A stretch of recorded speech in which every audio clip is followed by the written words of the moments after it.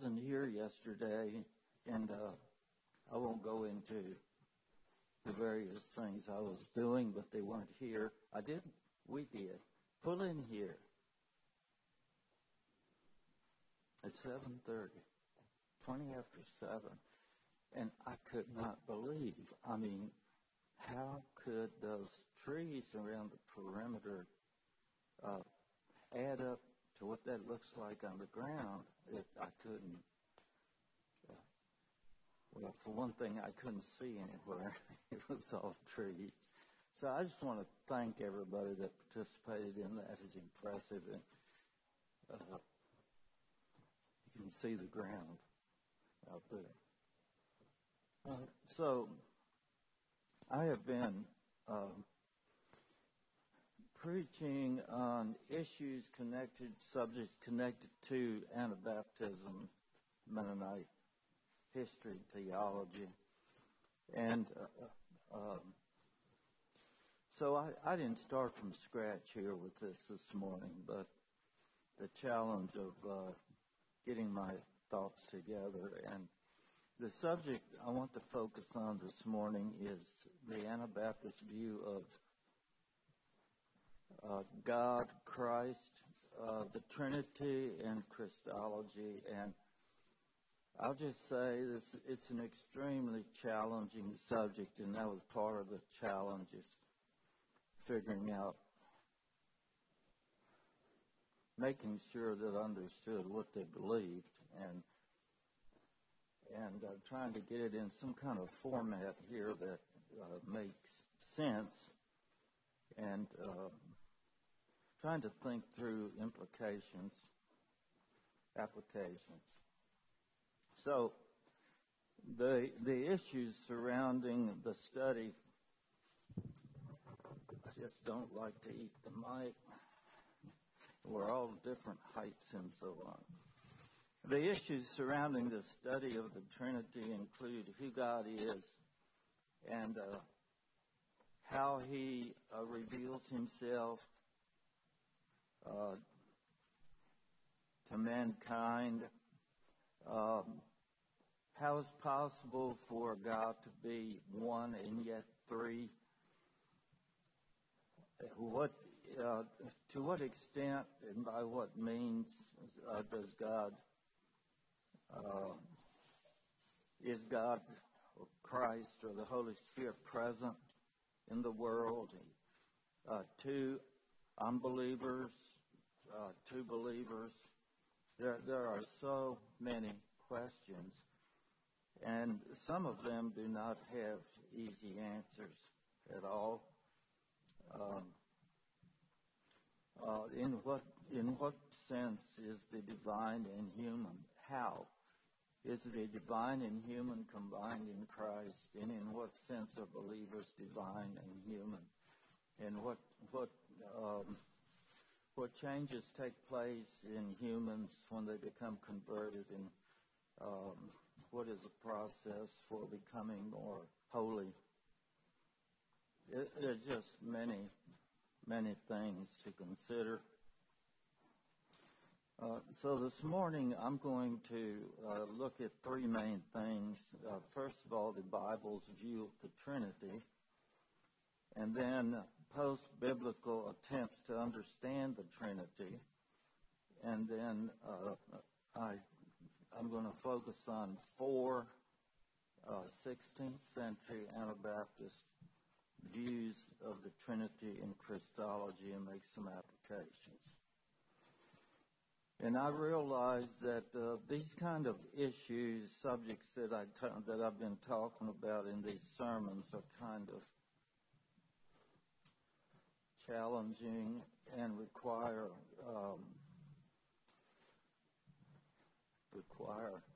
thinking.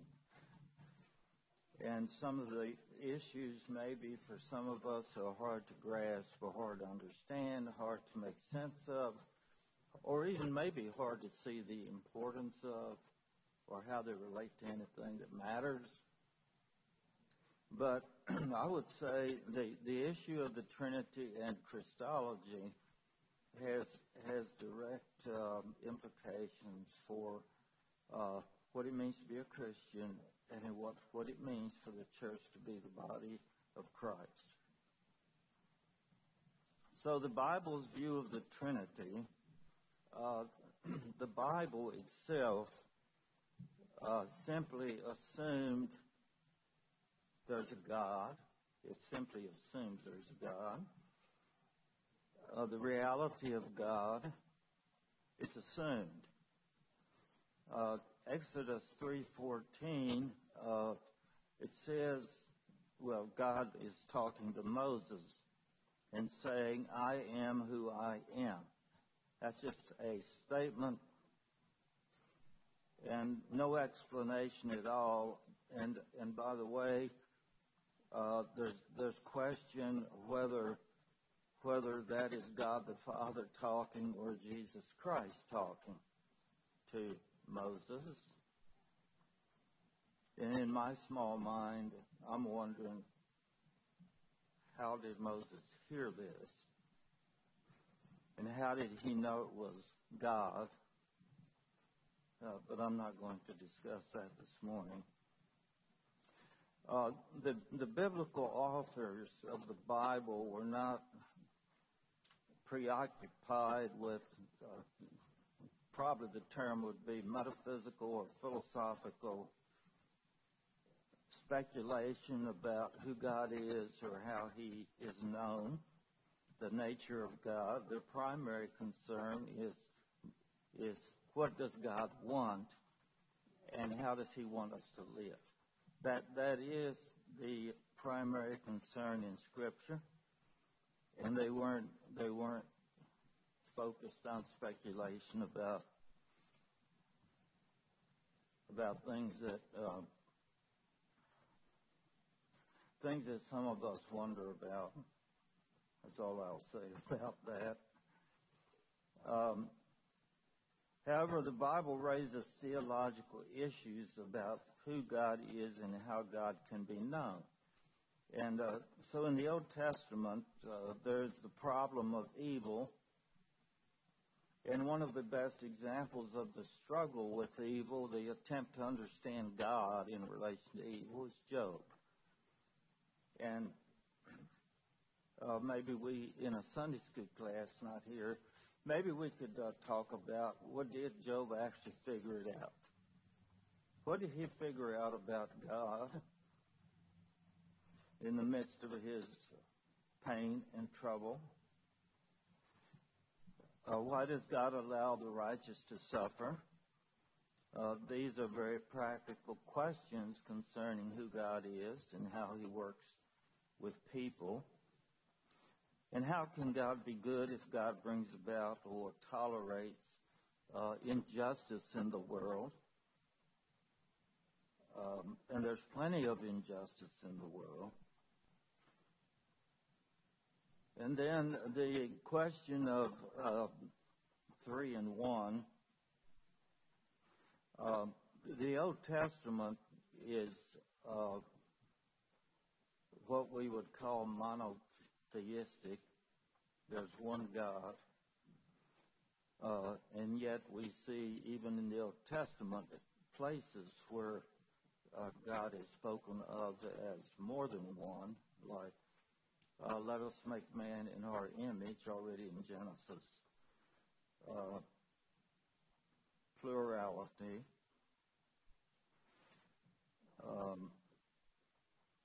There's one God, not many gods. But then in the New Testament, we see maybe more explanation, or not explaining so much, evidence of Father, Son, and Holy Spirit. Not explained so much as just that's how it is. So the early church's experience of salvation in Christ and divine power through the Holy Spirit raised questions, I think, even in the New Testament era, of the meaning of three and one, and what's the meaning of these events, these things that are happening. And we see some discussion of that with at Pentecost and also with Peter, with Cornelius. How can these things be? What is going on here? What is God doing here? So now I want to make a comment about the 3-in-1 issue in the Old Testament.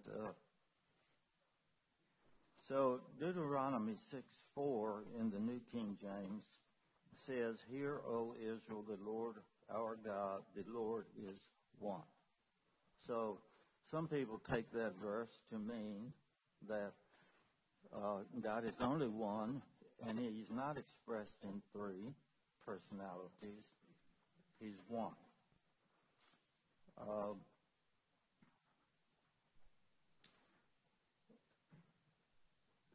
So I am sure,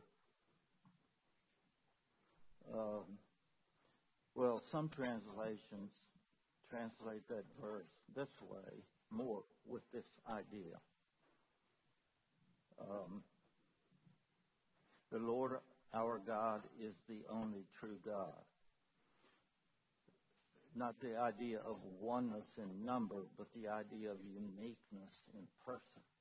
There's only one of this kind. And I do believe that is the idea in the Hebrew. No other God is like our God. So it's clear in the New Testament, I'm leaving that idea behind, it's clear in the New Testament that the writers accepted fully what is called the deity of Christ and the personality of the Holy Spirit. There are many, many verses that speak of God as Father, Son, and Holy Spirit. It's assumed and expressed in the New Testament. So I have a number of verses here I'm just going to read. And there are many, many. This is just a few. Matthew 3:16 to 17. When he, Christ, had been baptized, Jesus came up immediately from the water, and behold, the heavens were opened to him, and he saw the Spirit of God descending like a dove and alighting upon him. And suddenly a voice came from heaven saying, "This is my beloved Son, in whom I am well pleased." 1 Thessalonians 1:2-5, we give thanks to God always for you all, making mention of you in our prayers, remembering without ceasing your work of faith, labor of love, and patience of hope in our Lord Jesus Christ in the sight of our God and Father. Knowing, beloved brethren, your election by God, for our gospel did not come to you in word only, but also in power and in the Holy Spirit and in much assurance, as you know what kind of men we were among you for your sake. 2 Thessalonians 2:13 and 14. But we are bound to give thanks to God always for you, brethren beloved by the Lord, because God from the beginning chose you for salvation through sanctification by the Spirit and belief in the truth, to which he called you by our gospel for the obtaining of the glory of our Lord Jesus Christ. 1 Corinthians 12:4-6. There are diversities of gifts, but the same Spirit. There are differences of ministries, but the same Lord. And there are diversities of activities, but it is the same God who works all in all. I'm reading verses that speak of three personalities of God. 2 Corinthians 13:14, the grace of our Lord Jesus Christ and the love of God and the communion of the Holy Spirit be with you all. Ephesians 2:18, for through him we both, that is Jew and Gentile, have access by one Spirit to the Father. Ephesians 3, for this reason I, Paul, the prisoner of Christ Jesus for you Gentiles, if indeed you have heard of the dispensation of the grace of God which was given to me for you, how that by revelation he made known to me the mystery, as I have briefly written already, by which, when you read, you may understand my knowledge in the mystery of Christ, which in other ages was not made known to the sons of men, as it has now been revealed by the Spirit to his holy apostles and prophets,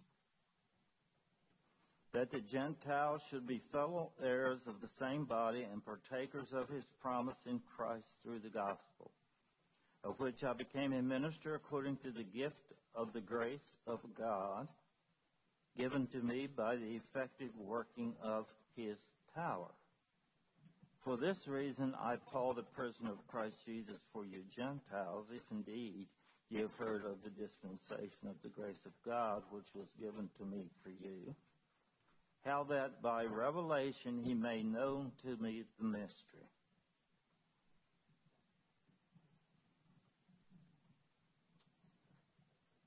Ephesians 4, there is one body and one Spirit, just as you were called in one hope of your calling. One Lord, one faith, one baptism, one God and Father of all, who is above all and through all and in you all. Ephesians 5, and do not be drunk with wine, in which is dissipation, but be filled with the Spirit, speaking to one another in psalms and hymns and spiritual songs, singing and making melody in your heart to the Lord, giving thanks always for all things to God the Father in the name of our Lord Jesus Christ, submitting to one another in the fear of God.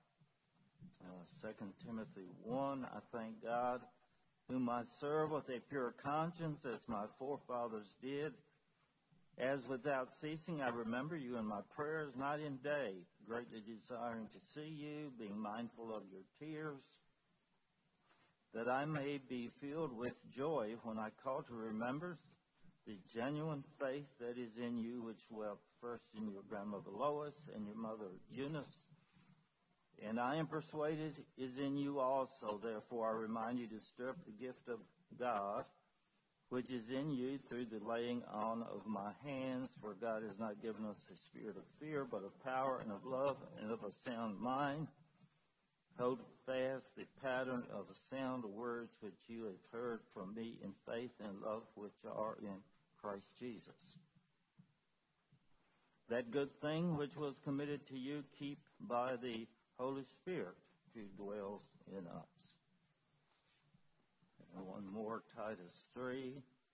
But when the kindness and the love of God our Savior toward man appeared, not by works of righteousness which we have done, but according to his mercy, he saved us through the washing of regeneration and renewing of the Holy Spirit, whom he poured out on us abundantly through Jesus Christ our Savior, that having been justified by his grace, we should become heirs according to the hope of eternal life. And that's just a small percentage of the many places where in several verses close together it speaks of God the Father, the Son, the Holy Spirit. Okay, post-biblical attempts to understand the Trinity. And this is very, very, very, very, very, very summarized. And actually, I don't think I would have had the ability this morning to go into great detail about the various councils, synods, and all the meetings related to struggles over the Trinity from the time of the New Testament until 1500. I'm not prepared for that. But there were a number of significant councils, discussions that discussed issues surrounding the meaning of the Trinity, and I'm going to mention only three major ones.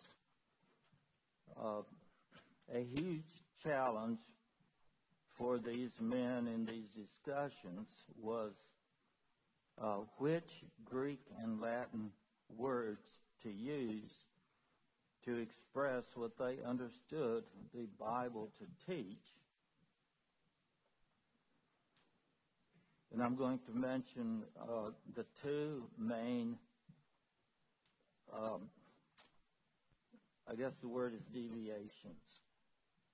The two main deviations from the New Testament understanding of the Trinity during these discussions. The two main ones.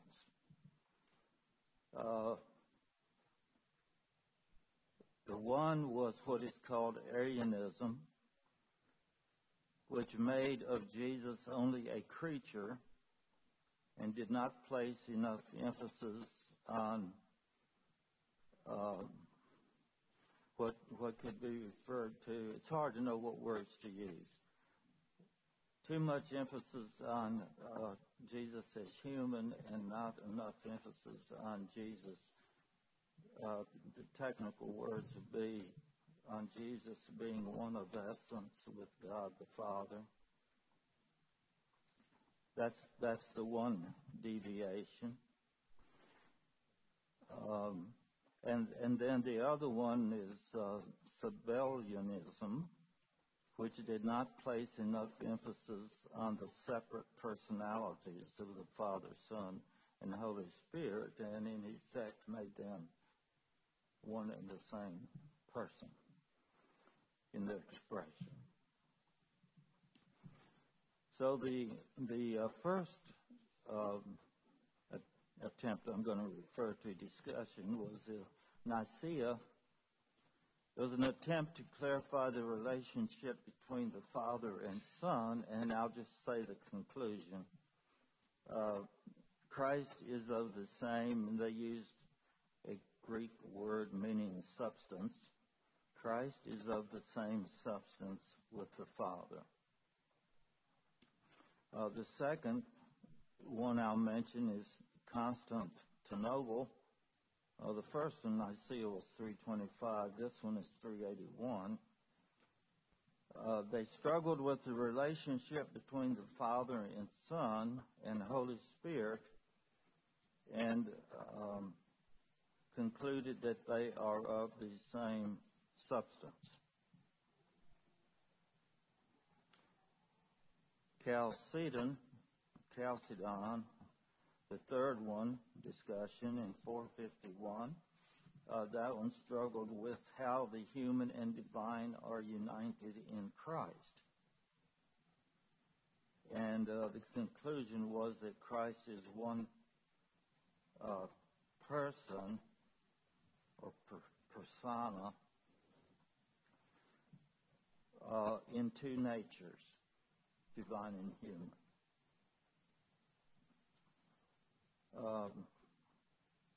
So now just say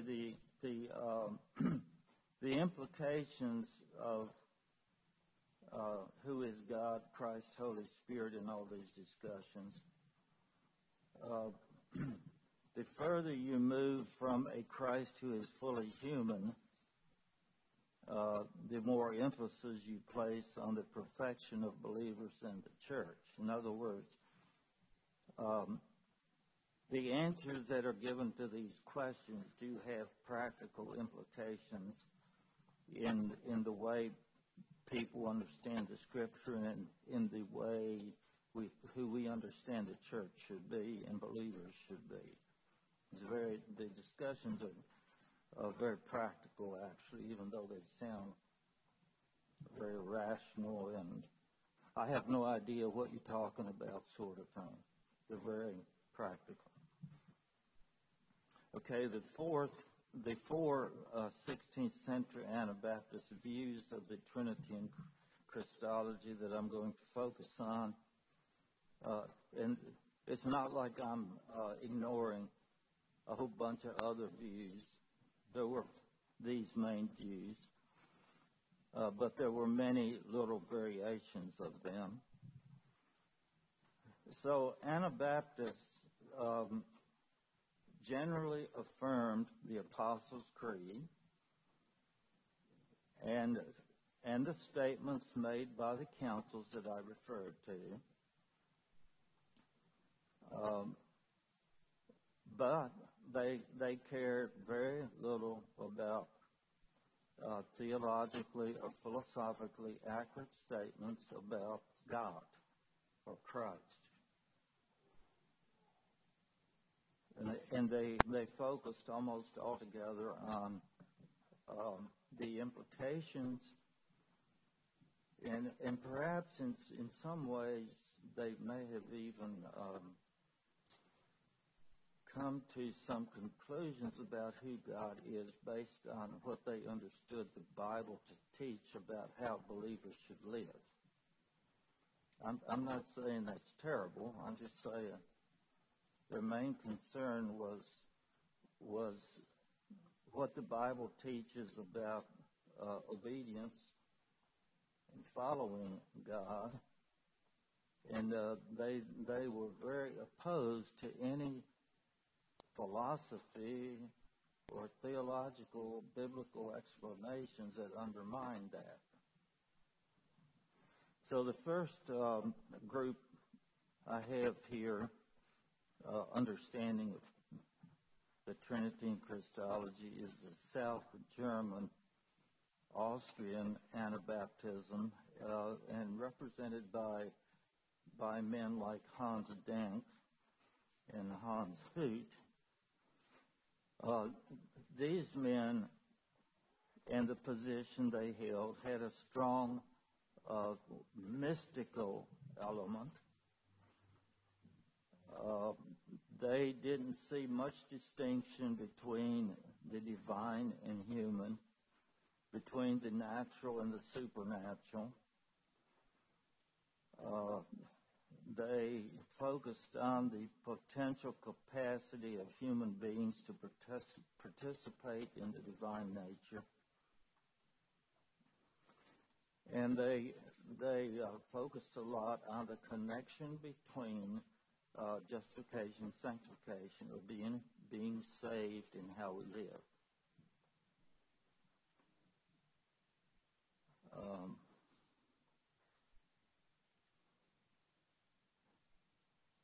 There was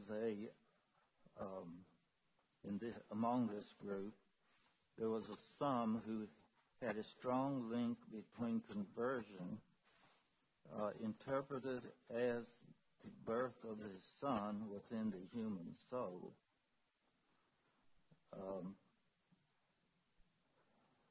It just about deified humans in conversion. And of course, this had practical implications. They also focused on moral, ethical perfection. And this was all in a very spiritualist framework. The second group I have is the Hutterites of Austria and Moravia, which was a later phase of the same group that I just talked about, different people, but among the same groups. The Hutterites emphasized a more separatist, and I'm not saying they weren't as spiritual. They weren't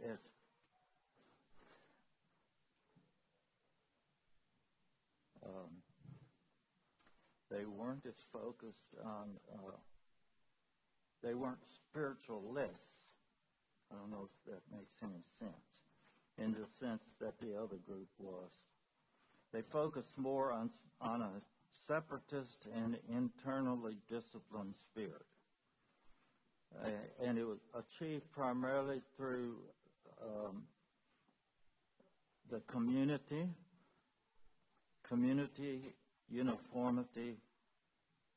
Hutterites, of course, known for living in community, having everything in common, and their understanding of God, their comments about God and Jesus and the Holy Spirit were understood in terms of the moral and ethical implications for the life of the community. And I don't have here more to say about that. There is more that could be said, but the kind of statements they made. The third group I have is the North German Dutch, from which Mennonitism primarily descended from. And this is represented by Menno Simons. So Menno Simons' view of the Trinity and of Christ is directly connected to his view of salvation and the church. So now I'll try to describe this. For Menno Simons, Christ is central in his theology. For no other foundation can any man lay than that which is laid, which is Christ. That verse was on every thing he wrote. In his 8-page discussion of the Trinity, 6 pages are about Christ, which maybe is a good thing. The centrality of Christ has practical implications for him. He said, Christians are partakers of His Spirit, the Holy Spirit, and nature, and live according to the word of the Lord by the power of Christ which is in them. This is, according to Scripture, to be really believing, to be Christian, to be in Christ, and Christ in us. So Menno's Christology is connected to his view of conversion. The term is soteriology. And his view was that Christ brought his human body from heaven. And that might seem weird to you, or like, what difference does this make? But it made a big difference for Menno. He affirmed that Christ had a true human body, flesh, but he believed that this flesh was in no way the fruit of Mary's womb, but it came from heaven. And therefore, in his mind, that allowed Jesus' body to be holy and divine. I think I winced a little bit there because I'm thinking about other things, and what should I say to clarify? So he seemed to think that the evil nature of man is located in the body, in flesh, and since all people who are out of the flesh of Adam's fallen flesh, which Mary had the fallen flesh of Adam in his thinking, since all people are out of this flesh and cannot help themselves spiritually, man needs a Savior who does not have fallen, sinful flesh. So he was trying to avoid this problem of Christ having fallen flesh and blood of fallen mankind. And so he accomplished this by saying that Christ did not become flesh in Mary, but in Mary. And Christ had a human body, but this human body came from heaven, just as his deity came from heaven. Uh, One implication of this, he said that Christ was not capable of sinning, could not have, wasn't able to.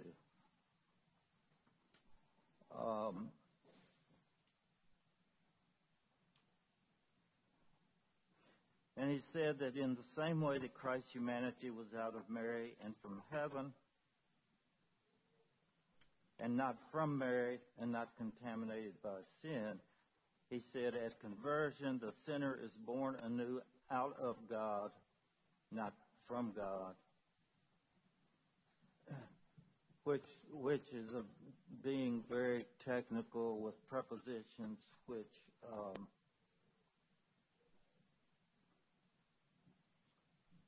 I personally question the value of that, or whether that is appropriate way to approach this kind of subject. But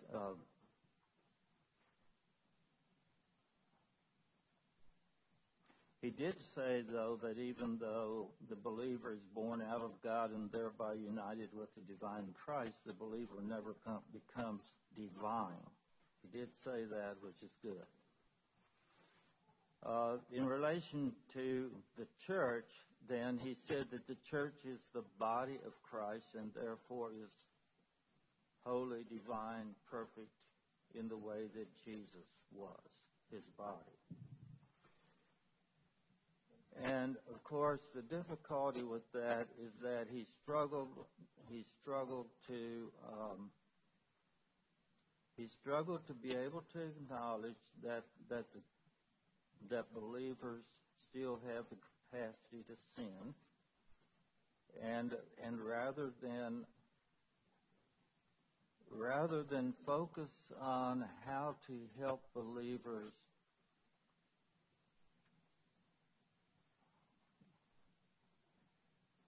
avoid sin or deal with temptation or grow, there was more focus on perfecting excommunication. And I'm trying hard here not to be unfair.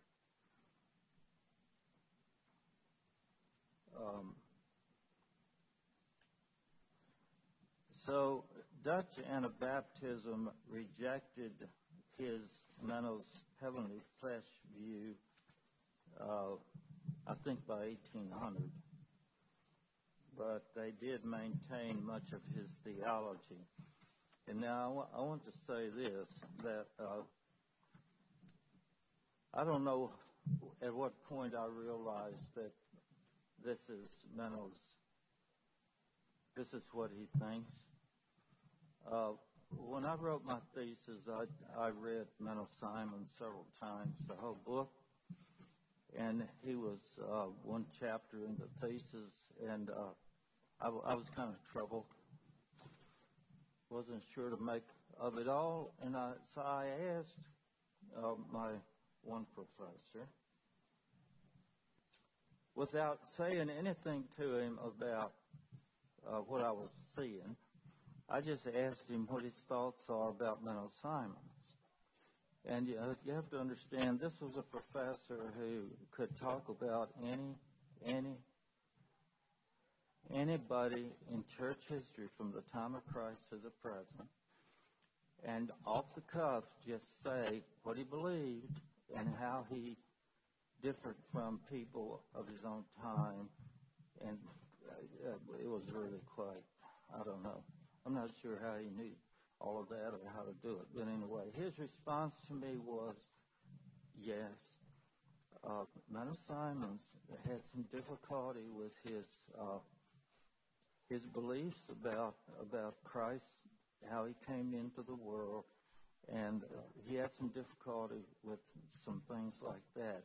But he was a good theologian, and you don't have to get too bent out of shape here about Menno Simons, which kind of relieved me.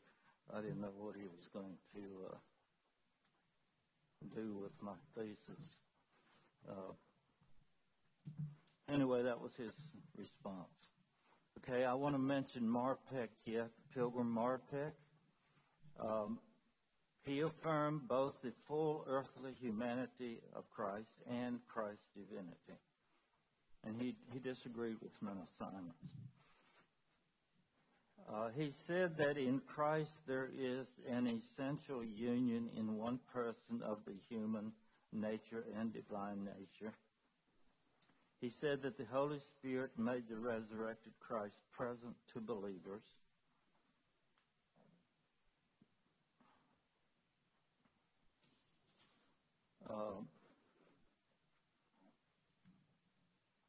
He worked really hard to acknowledge or to address what the church is in light of who Christ is, and had a lot of good things to say and counsel to give about these issues, and I won't go into that. So my summary this morning: most Anabaptists tried to intended to affirm the orthodox teachings of Scripture and the councils. And at the same time, they grappled with the implications of orthodox teaching about the Trinity and Christology, the implications for how believers lived. And part of the difficulty was they would look at what Catholics and Lutherans and Reformed said about these orthodox doctrines, and then they would examine how their people lived, and then they would struggle with, well, what might be wrong with what they believe. So this was part of the process and struggle for Anabaptists. Marpeck's understanding of the Trinity and Christology reduced the perfectionist tendencies of Anabaptism. He said believers are being saved, they are being redeemed, they are being delivered from sin, but they have not yet left their humanity behind or been perfected.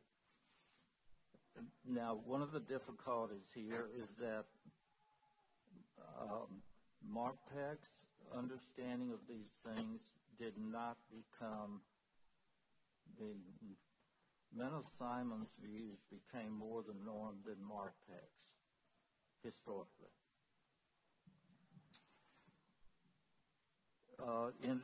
Here's another thing I want to say. In our attempts to express who God is as Father, Son, and Holy Spirit, and who Christ is, I think we need to avoid some ditches. So the one ditch is to make the Trinity out to be one, such as only Jesus. Another one, to emphasize the divine and spiritual and perfection at the expense of the human and the process of sanctification. Another one, ditch, is to emphasize the human and human ceremonies and rules, and I think this maybe is the Hutterite emphasis, as well as the Dutch, to emphasize that and fail to emphasize the power of the risen and present Christ and the indwelling of the Holy Spirit. And by saying that, I'm not saying that ceremonies and structure has no value or isn't necessary. I'm just saying to depend on that as the primary motivation for spirituality is not helpful. Another thought: if Jesus Christ is indeed both divine and human, and if the church is the body of Christ, then the church is the place where God's people receive people as human beings living in a fallen world and not yet perfected.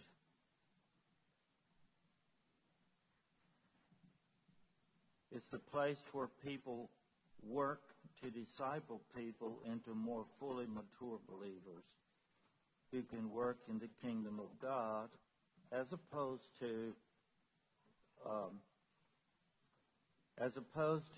discipline or excommunicating people who haven't reached a certain level of perfection.